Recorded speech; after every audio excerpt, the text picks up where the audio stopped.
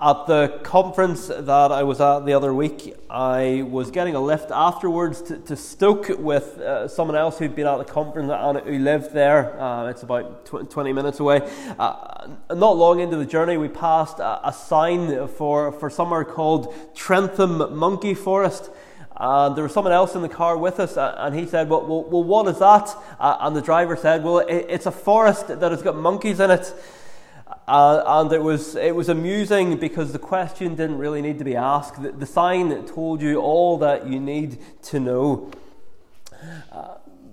But as I've mentioned before, the title of this book, its full title, The Acts of the Apostles, it maybe doesn't quite give us all that we need to know about the book.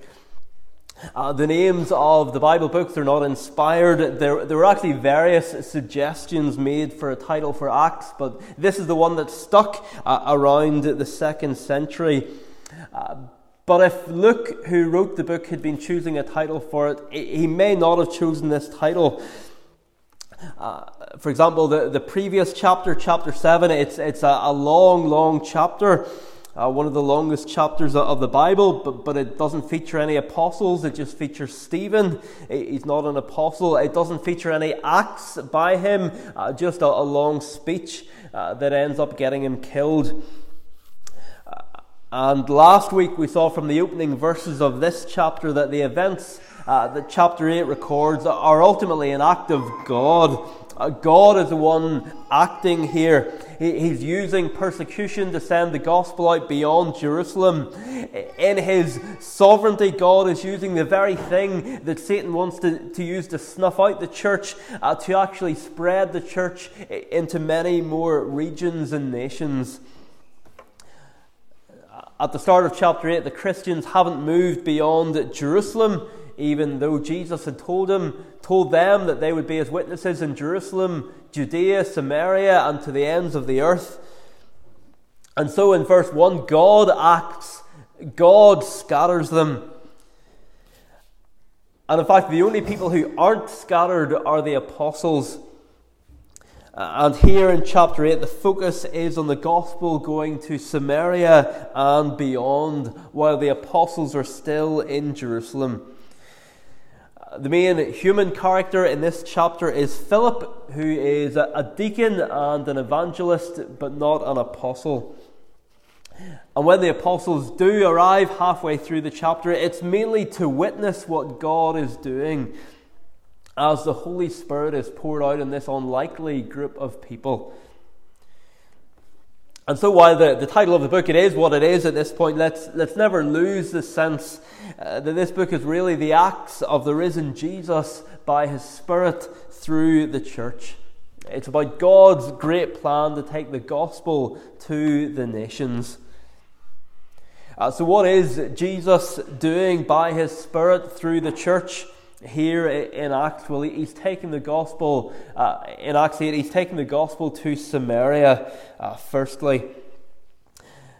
The chapter in front of us describes the gospel going out both to Samaria and then via the Ethiopian eunuch to the ends of the earth. My plan this morning, with the Spirit's help, is to focus on Samaria, and then next time, God willing, to come back and look at the story of the Ethiopian eunuch. And so today we have two headings, and we're going to see firstly how the message was spread. How the message was spread. Two very important biblical truths that we need to remember and hold alongside one another are God's sovereignty and human responsibility. God is sovereign, but humans have responsibilities. In every area of life, God is sovereign. That is a great thing, isn't it? It means that the universe isn't random. It means that nothing happens outside God's control. And it also means that God doesn't need us. But he also calls us to do certain things. Even though he doesn't need us, he chooses to use us. And when it comes to spreading the good news about Jesus, we'll go wrong if we don't remember both these things. As we try and reach people with the gospel, we need to remember that God is sovereign. He is the one who opens hearts. It doesn't come down to our persuasiveness or anything like that, or our methods. Perhaps someone has become a Christian recently and they say, right, I'm now going to go and convert the rest of my family. And I think many of you may have thought that when you first became a Christian, but soon you realise, don't you, that it doesn't work like that. If we want our family to believe and be converted, God must do it. We soon realise that we can't convert anyone. But at the same time, the fact that God is sovereign doesn't mean that we're not to make any effort to reach the world around us. We're not going to shrug our shoulders and say, if God is going to save them, He'll save them. There's nothing we can do. If we want our family to believe, that's unlikely to happen if we don't open our mouths and speak to them and share the gospel or invite them along to church. This book may not primarily be the Acts of the Apostles, but the Apostles and the others like Philip here and the ordinary believers, they still act. They're not passive. In fact, back in the 11th verse of the book, an angel had to ask the apostles, men of Galilee, why do you stand here looking into heaven? Don't stand looking into the sky, because the risen and ascended Lord has work for you to do. And so while relying on God for the results, we do need to have some idea of what our responsibility is when it comes to reaching the lost. And Acts chapter 8 can help us with that. What role do we have to play in reaching those around us? So this chapter is helpful, but it's also a chapter that people have interpreted very differently. Some see this chapter as teaching one thing about how the gospel is spread. Others see it as teaching the complete opposite. Some see this chapter as teaching that the gospel was spread solely by ordinary people, without any input from those who were called to specific roles in the church. After all, they say the apostles are still in Jerusalem, and so the gospel here spreads simply by ordinary people gossiping the gospel to their neighbours, colleagues, and so on. They say, rightly, I think, that when we see the word preaching in verse 4, we shouldn't think of someone standing in a pulpit necessarily, but just someone sharing the gospel with their friends. But in its more extreme forms, this type of teaching is used to guilt-trip ordinary Christians that if they're not out knocking on people's doors or giving tracts to everyone they meet, then they're failing in the task of evangelism. So that's one view. Others who tend to be reacting against that first view point out that Philip here, he isn't a random guy. But as we learn from chapter 21, verse 8, he's actually an evangelist. And as we learn from Ephesians chapter 4, to be an evangelist was an official role in the early church that God equipped certain people for and called them to. And so what this second group of people say is that here in verse 4 we have a general statement that those who were scattered went about preaching the word. And in verse 5 we have an example of what this looks like as Philip goes down to Samaria and proclaims to them the Christ.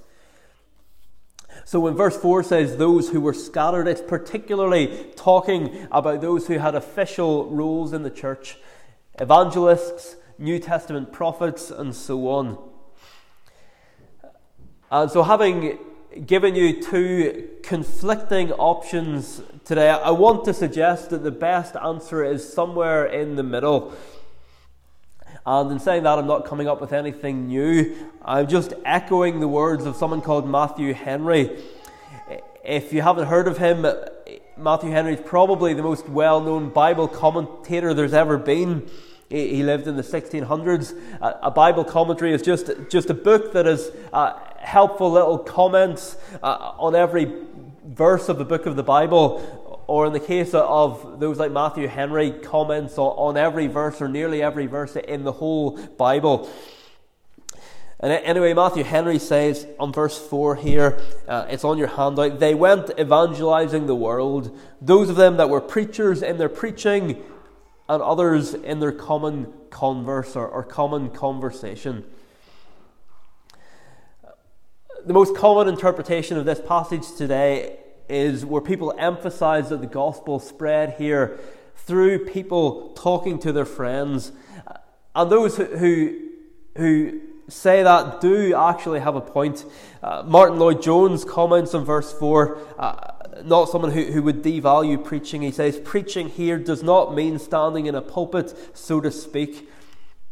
Or at least I would add, it doesn't always mean that. The word is literally evangelizing. And we know that it doesn't necessarily mean standing in a pulpit to preach, because later on in the same chapter, down in verse 35, the same word is used for Philip explaining the gospel to the Ethiopian eunuch as he speaks to him one-on-one. In our version, it's translated, verse 35, as Philip told him the good news about Jesus. Other versions translate it as Philip preached Jesus unto him. But whatever way you translate it, it's clearly just a one-on-one encounter. And so to go back to verse 4, where it uses the same word to say that those who were scattered went about preaching the word, we can't limit that to a man speaking to a crowd of people, whether in a building or out in the open air. It can describe someone sitting down with their neighbour and explaining the gospel to them. And there would have been natural opportunities to do that following this persecution. Remember that these Christians moved from Jerusalem to the different regions of Judea and Samaria because of the persecution. And as they moved to these places, their new neighbours would have been asking them, well, what brings you here? And that would have been a perfect opportunity to tell them about Jesus.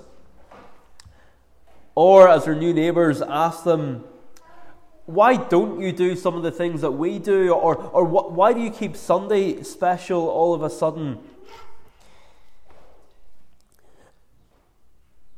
So as these Christians are spread through all these regions, they would have opportunities to share the gospel. But at the same time, that's not in competition with those who are called by God to preach the word. Now, the two things complement one another. And that's where the second approach to this chapter is helpful, because it reminds us that even though the apostles stayed in Jerusalem, there were those who were scattered, like Philip, men who held office in the church and had been specifically called and commissioned to proclaim, to preach the gospel. Philip became a deacon back in chapter 6, but as I mentioned earlier, in chapter 21 he's described as an evangelist, and presumably his role changed from deacon to evangelist after the death of Stephen. Stephen's death promoted Stephen to martyr, and it made Philip an evangelist. So what were evangelists? There are many today will use the term, but did it mean the same thing in the New Testament? Well, in the New Testament, evangelists were men who weren't apostles but were closely associated with them. As we see here in verses 6 and 7, they were able to do the same sort of miracles that the apostles did. So they weren't apostles, but like the apostles, they were miracle-working preachers. And so we don't believe that there are evangelists in that sense today. The New Testament doesn't make any provision for the continuing office of evangelist. The closest equivalent today would be a minister, although of course there can be ministers who are commissioned to a region rather than simply one church. So you can have a minister who's travelling about, but in that sense we don't have evangelists today. But the big point that I'm trying to make here, and those details, I think that they're important that I've mentioned, but this is the bigger point, is that the gospel here spreads both through the preaching of men who were called to that task and through ordinary people speaking to their friends and neighbours. It spreads through both. The gospel, to go out to the world, it needs both those who are called and commissioned to do that work full time, but it also needs ordinary people speaking to friends, neighbours and colleagues. I think we can say as well that those who were called to publicly preach did so proactively, whereas for the ordinary people it was more reactive. In verse 5, Philip goes down to the city of Samaria, it probably means the capital city of Samaria, and proclaims Christ there. No doubt there were other Christians in the city already. We've been told that they were spread to all the regions of Samaria. So there would have been other Christians here already, and they're not doing what Philip is doing. But perhaps they've already been having conversations with their new neighbours. And when Philip comes to town, maybe they say, well, why not come and hear him? Or they offer their neighbours whether they want Philip to come and meet with them one-on-one, as some of you have asked me to do. The point is that if we interpret this chapter as saying that the good news was only spread through official ministers, or if we think it was only spread through ordinary people, we'll not have it quite right. Both those things are needed. To say it was done only by one or the other, they're both overemphases. They needed both in Samaria, and so do we in Stranraer. If we're to reach this community with the gospel, we need both. We need a man or men who God has officially called and commissioned for the work. But we also need ordinary people living among unbelievers, working with them, spending time with them during the week, and looking for opportunities to share the gospel. And what a joy it is when you tell me of opportunities that you've had, whether that's a Bible study or just get a text during the week about people that you've had opportunities to speak to about the gospel. So firstly, this morning we have how the message was spread. But then secondly, how the message was received. How the message was received. What happens in Samaria is amazing. In fact, it's sometimes referred to as the Samaritan Pentecost. And we'll come back and look in more detail about what that is next time, God willing. But it is very similar to the day of Pentecost that happened back in chapter 2, when the Holy Spirit came down in a dramatic way and 3,000 people were saved, many of whom had the blood of Jesus on their hands. So there was an amazing transformation on the day of Pentecost, and it's the same here with the Samaritan Pentecost.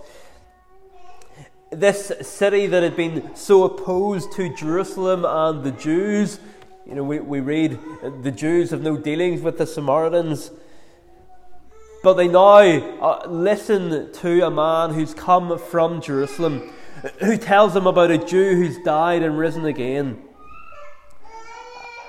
Verse 8, which we looked at last week, tells us that they responded joyfully. And verse 12 tells us that they believe and are baptized, both men and women. And in fact, even a man called Simon believes. A man who had previously practiced magic, a man who people attributed a godlike quality to. Even Simon believes and is baptized.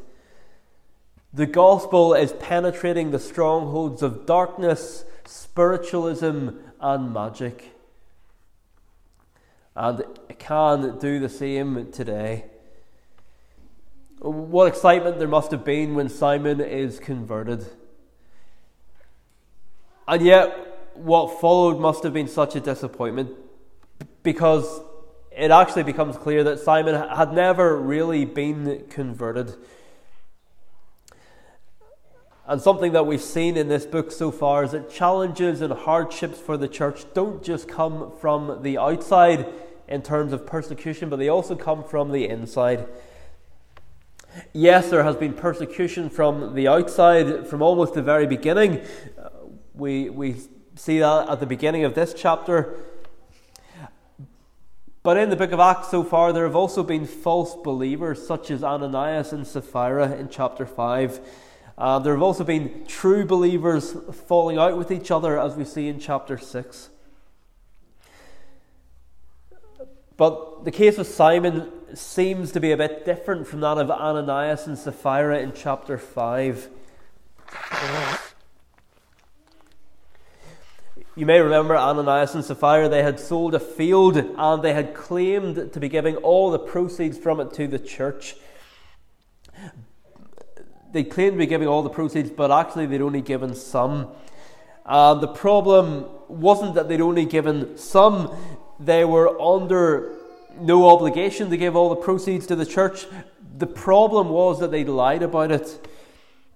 They were pretending to be something that they weren't. Ananias and Sapphira weren't believers, and they knew that they weren't. And they deliberately went about deceiving others for as long as they could get away with it. But with Simon, it seems more likely that he is first and foremost deceiving himself.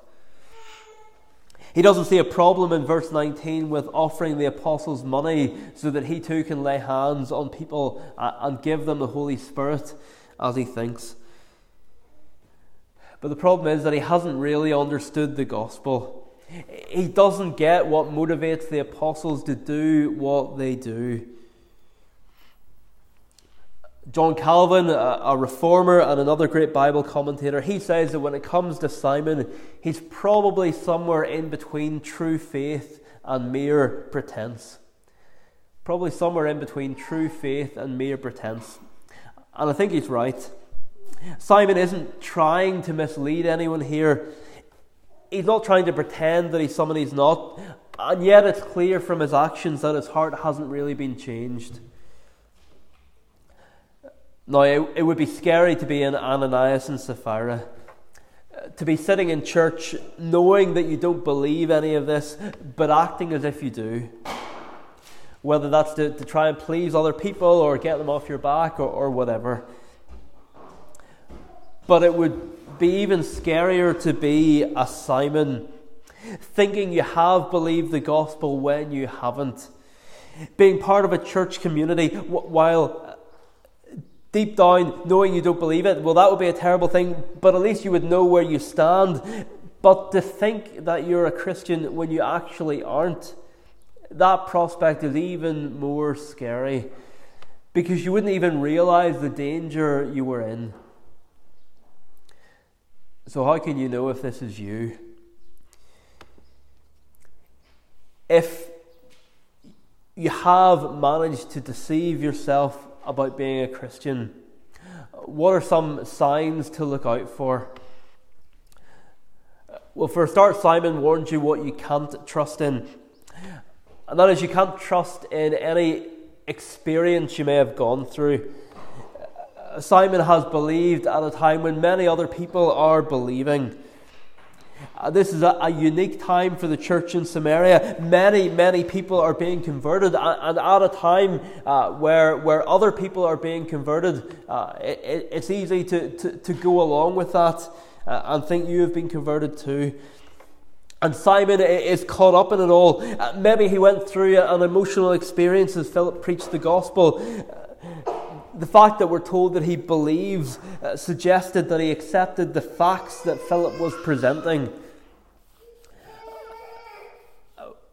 Maybe we think, well, how can the Bible say that he believes if he didn't believe? Well, I think he believed on an intellectual level, but that's all.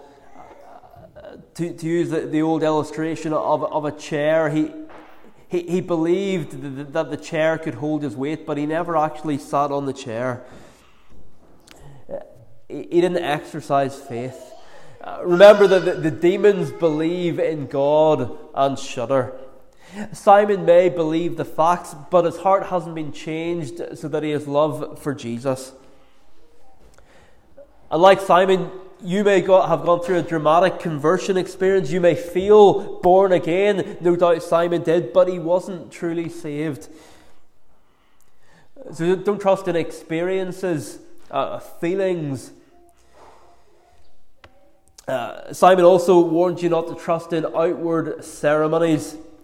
Perhaps you've been baptized, maybe become a member of the church. But verse 13 tells us that Simon was baptized, and yet in verse 21, Peter tells him that his heart isn't right before God.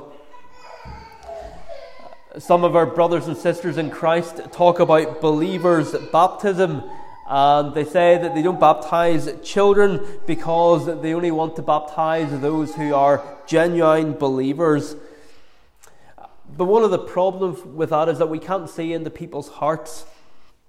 Even the apostles baptized people who turned out not to be genuine believers. Of course, that in and of itself, it doesn't end the baptism debate, but even if I was a Baptist, I wouldn't want to be using the phrase believer's baptism. Because if we're only going to baptize those who we know for certain have been saved, we couldn't actually baptize anyone. Of course, when Simon was baptized, Philip would have thought at the time that he was a genuine believer, but that turns out not to be the case. So what other warning signs do we see from Simon that could be relevant to someone here? Well, another one of the warning signs for Simon is that he still sees things from a worldly point of view. He thinks that he can obtain the gift of God with money. Being able to lay hands on people and see them receive the Holy Spirit, that sounds like a great thing to Simon. And it doesn't sound great to him because he wants God to use him to bless others, but because it will exalt him.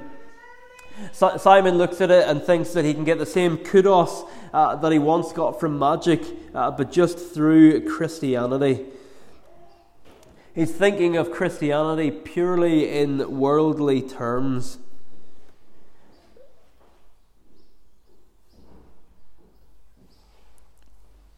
Look at his logic in verses 18 and 19. If I give you money, you can give me the power to administer the Holy Spirit. He sees what they're doing, but he doesn't see why they're doing it. Perhaps even someone today listening to a powerful preacher in a big congregation where people flock to hear the preacher, and someone sits there thinking, I would love to do that. I would love to have people hanging on my words like that. And yet it's the wrong motives. Simon says, if I give you money, you can give me the power to administer the Holy Spirit. What a terrible thing that is to say. And yet, is it really that far from how some people talk today? Take the man who says he won't be back at church because although he gives money every week, he isn't allowed to take the Lord's Supper. Whether he's saved or not, apparently, doesn't come into it. He doesn't think that's relevant. And that's not a made-up example, by the way. If someone says, I believe in Jesus, what do I need to do to be able to take the Lord's Supper? Well, that's a conversation that I love to have. But it's night and day different from someone who says, I give money every week, so why can't I take it? Someone who looks at it as a transaction. Maybe you wouldn't say anything as blunt as that, but there can be an attitude in churches where people say, well, I give in money, or I've been here a long time, and so if things aren't done the way I think they should be done, then I'm off, or at least I'm going to let everybody know that I'm not happy and that I don't approve. And it's a worldly, transactional way to look at church, that money given or time served means things should be done how you want. Or to go back to what we were thinking about last week, if you decide to talk to people at church just the way an unbeliever would decide to talk to people at a gathering they were at, based on who you know, who you like, who you think you might have shared interests with, is that not a worldly way of looking at church? Like Simon, someone may make a profession of faith, but long term their life will usually show whether it's genuine or not. So how do the apostles respond to Simon's request? Well, Peter is blunt with him, and he needs to be blunt with him. Verse 20, "May your silver perish with you, because you thought you could obtain the gift of God with money. You have neither part nor lot in this matter, for your heart is not right before God. Repent, therefore, of this wickedness of yours, and pray to the Lord that, if possible, the intent of your heart may be forgiven you. For I see that you're in the gall of bitterness and the bond of iniquity." Peter is blunt with him because Simon needs to be woken up to his true spiritual condition. And there may be times when we need to say to someone, "Friend, I know you've been baptized. I know you've stopped doing some of the things that you once did in your old life, and yet your life is still so dominated by the world. I really don't see any evidence that you're a believer." And in fact, Simon's response just proves Peter's point.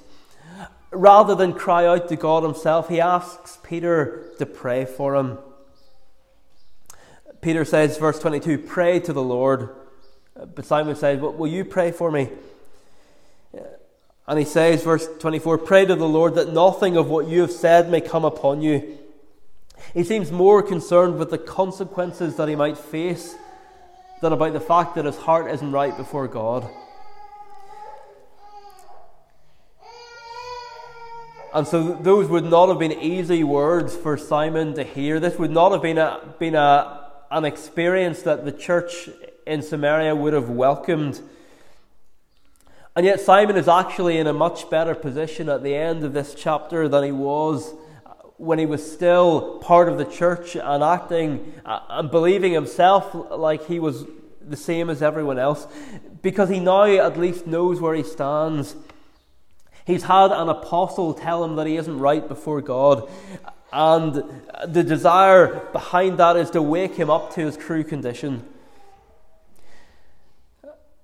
And that's what those of us who are elders are called to do for people in the same condition. To bring church discipline against people whose profession and whose lives are radically different. Even eventually, if they don't repent, to excommunicate those who persistently say with their lips that they believe in Jesus, but whose lives say the opposite. And yet even at that point, even if it comes to that, there is still hope. Because while it is a very serious thing for the elders of a church to say to someone that we can no longer regard you as a Christian, it's actually God's mercy to say to someone in that state that if they continue on in that state, they can have no hope of heaven. And so I've heard it said, don't join a church that won't be willing to kick you out. Don't join a church that won't be willing to kick you out, or don't join a church that won't be willing to say hard things to you. And I think there's a lot of truth to that. It's not that we ever want to see it happen, but a church that will just let you continue on indefinitely if you're living in clear, unrepentant sin, it wouldn't actually be loving you. It wouldn't actually be loving you. A church that let me continue on as a minister, whatever I was doing during the week, as long as I stood up in the pulpit on a Sunday, that wouldn't be loving me either. And this is the last we hear of Simon. Did he ever truly believe? We don't know. Like the rich young ruler who came to Jesus, he goes off, it's the last we hear of him. There's a question mark as to what happened. They both leave the pages of Scripture in a serious position, and yet neither leave without hope. If only Simon will do what Peter has told him to do and repent and pray for forgiveness. So there is a big sobering note to this chapter. But the big picture of these first 25 verses is that the gospel continues to spread. Yes, the gospel falls on different kinds of soil, as Jesus said it would, but it continues to spread. Verse 25 concludes, speaking of the apostles, "Now when they had testified and spoken the word of the Lord, they returned to Jerusalem, preaching the gospel to many villages of the Samaritans." Despite the persecution in verse 3, despite the disappointment of a dramatic conversion turning out not to be so, the words of Jesus are still being fulfilled. The gospel is going out from Jerusalem to Judea to Samaria, and as we'll see next time, to the ends of the earth. There are always two reactions to the gospel. Some people believe and some people don't. Sadly, at times, even the people who think they have believed haven't. And if they can't see that themselves, God, in His grace, may use their church to point that out to them. That's why it's important to be part of a church, so that if you do end up going off in a dangerous direction, you'll have people who can call you to account for that. But the gospel continues to spread, because neither persecution from the outside or disappointment from within can stop Jesus' great plan to spread the message of His salvation to the ends of the earth. Amen. Well, having looked today at Peter's hard but necessary words to Simon, we'll sing in closing from Psalm 141. Psalm 141, 1-5, on page 345. Praying in the second half of verse 4.